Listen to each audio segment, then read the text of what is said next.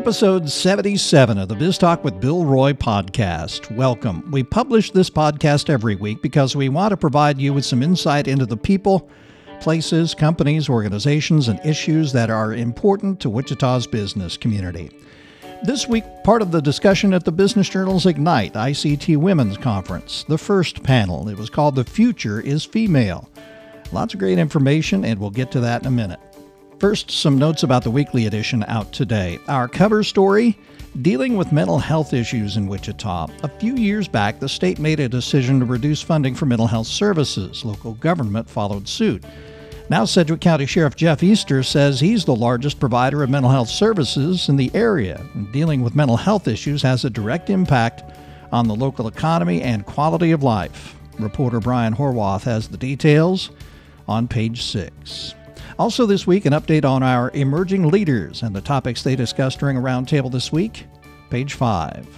This week we spend 10 minutes with John Hoover. He's been promoted to Vice President of Operations at Wesley Medical Center, page 19.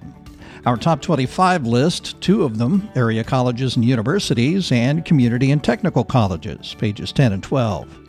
You want business leads, we've got them. Building permits, new corporations, who owes back taxes, real estate deals, new lawsuits. This week, it all starts on page 17. Back in a moment.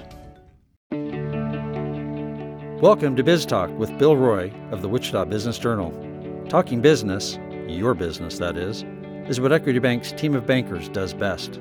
Visit us today at equitybank.com. More than 200 professionals attended the Wichita Business Journal's Ignite ICT Women's Conference Thursday at the Brick and Mortar event venue. The day featured 3 panels, one on entrepreneurship, another on who runs the world, and the first one, which you'll hear about in this episode, The Future is Female. Heidi Perez of Mahaney Roofing moderated the panel that included Ginger Farney of Ernst & Young, Sarah Hampton of Sixth Meridian, Leah Lavender of the Greater Wichita Partnership, and Portia Portugal of Dress for Success. They had a great discussion about a variety of topics. They began with work-life balance. Leah Lavender has worked around the world, including in France and Australia. The work-life balance support can be a bit different from the United States. In the French system, you have to take 5 weeks off. Like, your employer tells you to take your time off. It's illegal to actually email employees after work time. So there's really a lot of rules in the French system about work-life balance. I think we're all moving there. Yeah, take a moment. Let it sink in. You can't receive That'll definitely email. be in the report on this one, the news. So I've moved to the U.S. with this perception of long vacations and things like that. But interestingly, what I've noticed is that there is a willingness with employers to work around your schedule if you make it a priority. So I work 3 days a week from the office and 2 days a week at home with my baby. So that's something that I told my employers when I was pregnant, so the Greater Wichita Partnership, that if I were in Australia, I would have had a whole year paid off with my son. And so so for me it's a different system because it's paid by the government. So it's hard to ask employers in the United States to do that, right? But I did say that was important for me to be with my baby at home a few days a week. And so they were extremely willing to work with me. Leah works from home 2 days a week. She has a baby, but Ginger Farney has teenagers. And she says when she was younger, they didn't discuss work-life balance. But certainly over my career, I've done various work-life balance arrangements, and you kind of figure out as your kids are at different ages or different priorities, your work-life balance changes and your schedule changes, and you just have to get used to something new. I will say the teenagers is probably the easiest in a lot of ways, especially when one's driving. So I don't have to run mom taxi anymore. She's mom's taxi. She's subordered out, and she takes care of making sure everybody gets where they need to be. But I do still go into work very early. I'm usually at the office before 7, between 6:30 and 7. Just so I can get what I need to get done before meetings and calls start, and can still get out for basketball games or football games or whatever the kids have going. So it's a little simpler to manage because you're getting sleep. It's a big plus. Well, except when they're out until out past curfew, then you don't sleep so much. So it's a different thing, but usually during the week it's not too bad. My kids are pretty good. Sarah Hampton made an important point. Balance can be different at different points in our lives. Life, it comes in seasons, right? I think everybody knows what their priorities are at different points. So when you're having a new baby, right, sleep becomes less a priority.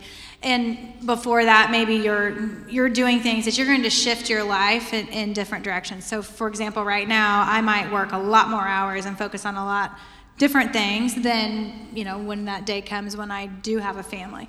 So aside from that, I think looking at what's important to you, because I don't know that there's ever a work-life balance. To me, it's more like life balance, right? Because it's all part of what you're doing. It's what's your priority for the moment, right? If you love just working constantly, that's fine as long as you're happy about it. But you have to plug back into yourself, because I don't think you're ever like right in the middle, right? You're not going to pick your specific perfect spot and stay right there. It's kind of like a pendulum. It's going to swing too far one direction. You're going to have to adjust it back the other way. And I think the most important thing is to constantly reevaluate where you're at, and if you're healthy and if you're happy. Because even if you enjoy working constantly, you still get tired and you drain out, and then you're not adding value to anything. Portia Portugal of Dress for Success says, how do you balance life and work is an interesting question. But she was concerned men don't get asked how they maintain a work-life balance. I think for me, it's been interesting because when I first started at Dress for Success, I still really love our mission and what we do, but I started so gung-ho that I just went all in and didn't think about anything else, just figured, I'm going to do all the work I possibly need to do to get the job done, and then found myself, a year or 2 years in, being so tired and, at points feeling resentful that I had to work so much, or, I'm the one that put that pressure on myself, really, but for me, it's been more about boundaries and figuring out what boundaries I need to put in my life, and, just it's something as simple as turning notifications off on my email, on my cell phone, so that I can check it if I need to or want to, but I'm not going to be, constantly seeing it, because even just seeing like the little notification can get my anxiety going or my stress levels going. Leah Lavender's responsibility at the Greater Wichita Partnership is to study talent, how to attract good workers to Wichita, and how to keep them here. She says employees these days, many of them millennials, are looking for flexibility, and the companies are adapting. And making those changes are bringing better results. And the national research shows that talent is looking for a workplace that is flexible. And as you were saying, flexibility looks differently for different people. And companies are adopting flexible work hours and flexible work arrangement, are seeing a higher productivity rate. You can see in big firms in San Francisco where they've got unlimited PTO or work from wherever you want kind of arrangement, and people are actually producing better results because they work for a company that tells them, we trust you and we care about what matters to you, whether it is health and fitness or traveling or your family. And so starting to have those conversations where obviously not all workplaces can have those kind of arrangements. If you're a doctor, you can't work from Hawaii, but with a margarita in your hand, but some workplace can. So those conversations, the willingness to have conversations with your employees about what could work for them in order for them to produce the same amount of results, and having that kind of accountability if you're an employee to produce those results, I think is really important. It's a two-way stream, of course. The panelists also talked about if they felt pressure because of their ages. Are younger women pressured to move their careers along and get families started? Are older women under pressure to keep climbing the career ladder?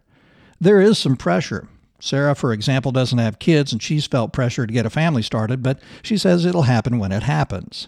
Leah says it's important that those who are more experienced serve as good role models for younger professional women. I was really lucky in Sydney to have a couple of women in position of authority or higher positions in companies believe in me and gave me the time, to give me the guidance and encouragement to take risks. And I think it's really important that we keep building each other up. I get really heartbroken when I'm on social media and I see women destroying each other and really not giving other people a chance to grow. We've all started somewhere and we've all made, silly decisions or mistakes in our career, but I'm really encouraged to see a group of women coming together to just build each other, because we need that. And for us to start asking for the whole community and society to believe in us. We need to believe in ourselves and in each other. And giving people like Portia a chance to run a company at such a young age is such a great thing, and I hope we could see more of that in the community. Sarah says it's important that women make the decision to support each other and not work against each other. I would think there are some maybe societal expectations, and being honest, I would say I've heard comments or things, right? Because I don't have a family yet, as far as having children and being married, it'll happen when it happens. But I've been able to brush it off and just keep going because I know that God's got a plan, He'll work it out, it's perfect, and I'm fine with it. But it isn't always that easy, and I think also sometimes when you're charging forward, when you talk about being young and you're pushing hard, a lot of times people who are more senior in experience or age will get impatient with your drive and say that you're pushing too quickly and that these young people, they don't understand, and you're going, well, you should probably be glad that I'm hungry to be driving forward. And I think that's something that we want to appreciate because you're right. I think when you're younger, you have a lot more energy to expend.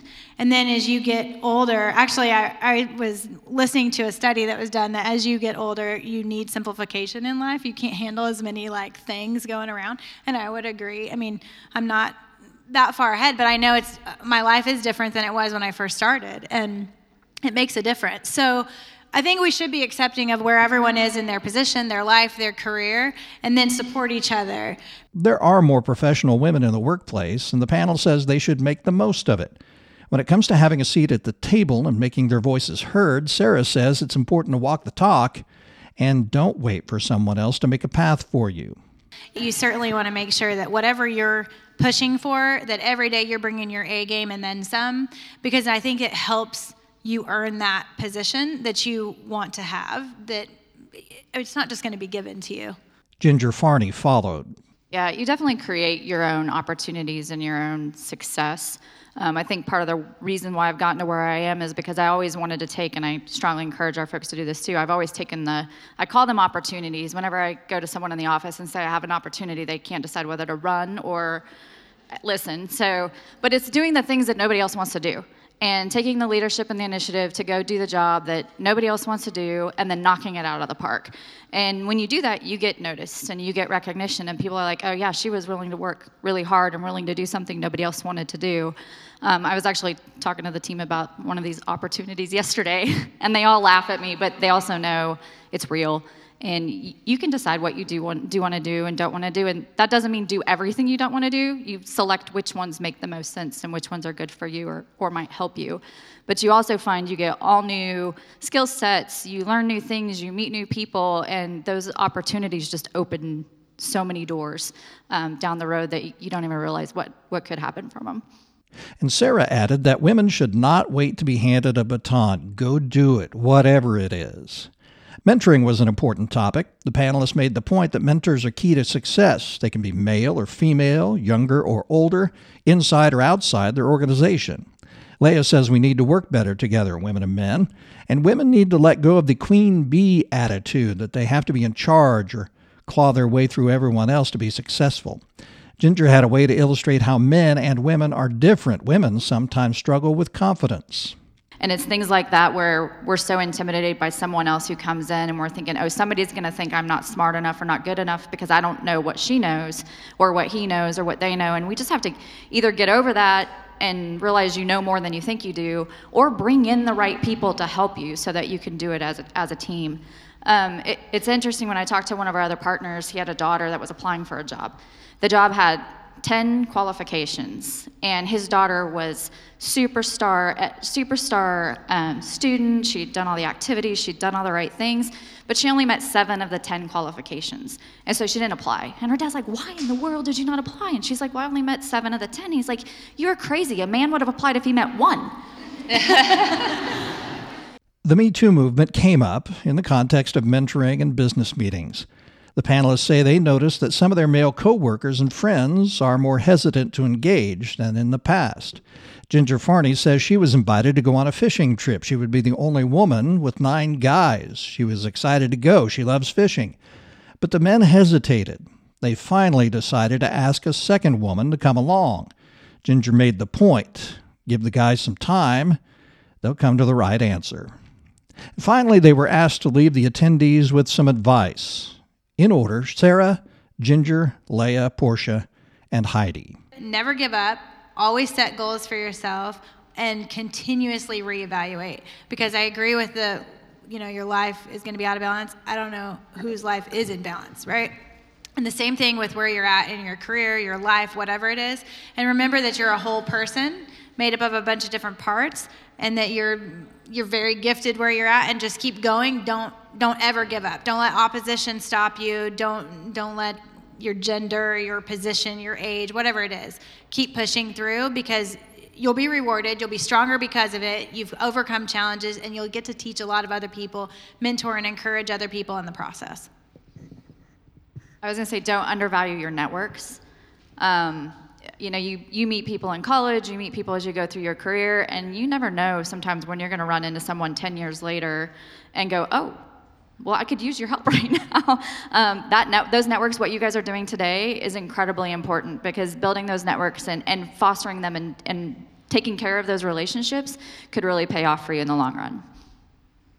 I don't know if I have a goal and advice, but for me right now is just asking for feedback. Whatever I do, whether I'm volunteering or working, and the different jobs that I've taken, is like asking my supervisor for feedback, but even my colleagues for feedback, because there are things that people can see that I do that may be hindering my career growth or my personal growth. So I ask for feedback all the time, and I take it. Yeah, and it's been a journey for me to accept the feedback, but I feel like it really helps me grow. Two different things that are words of wisdom I got from two separate people. One is, when something hard happens or you do make a mistake or something, lick your wounds and then get back to work.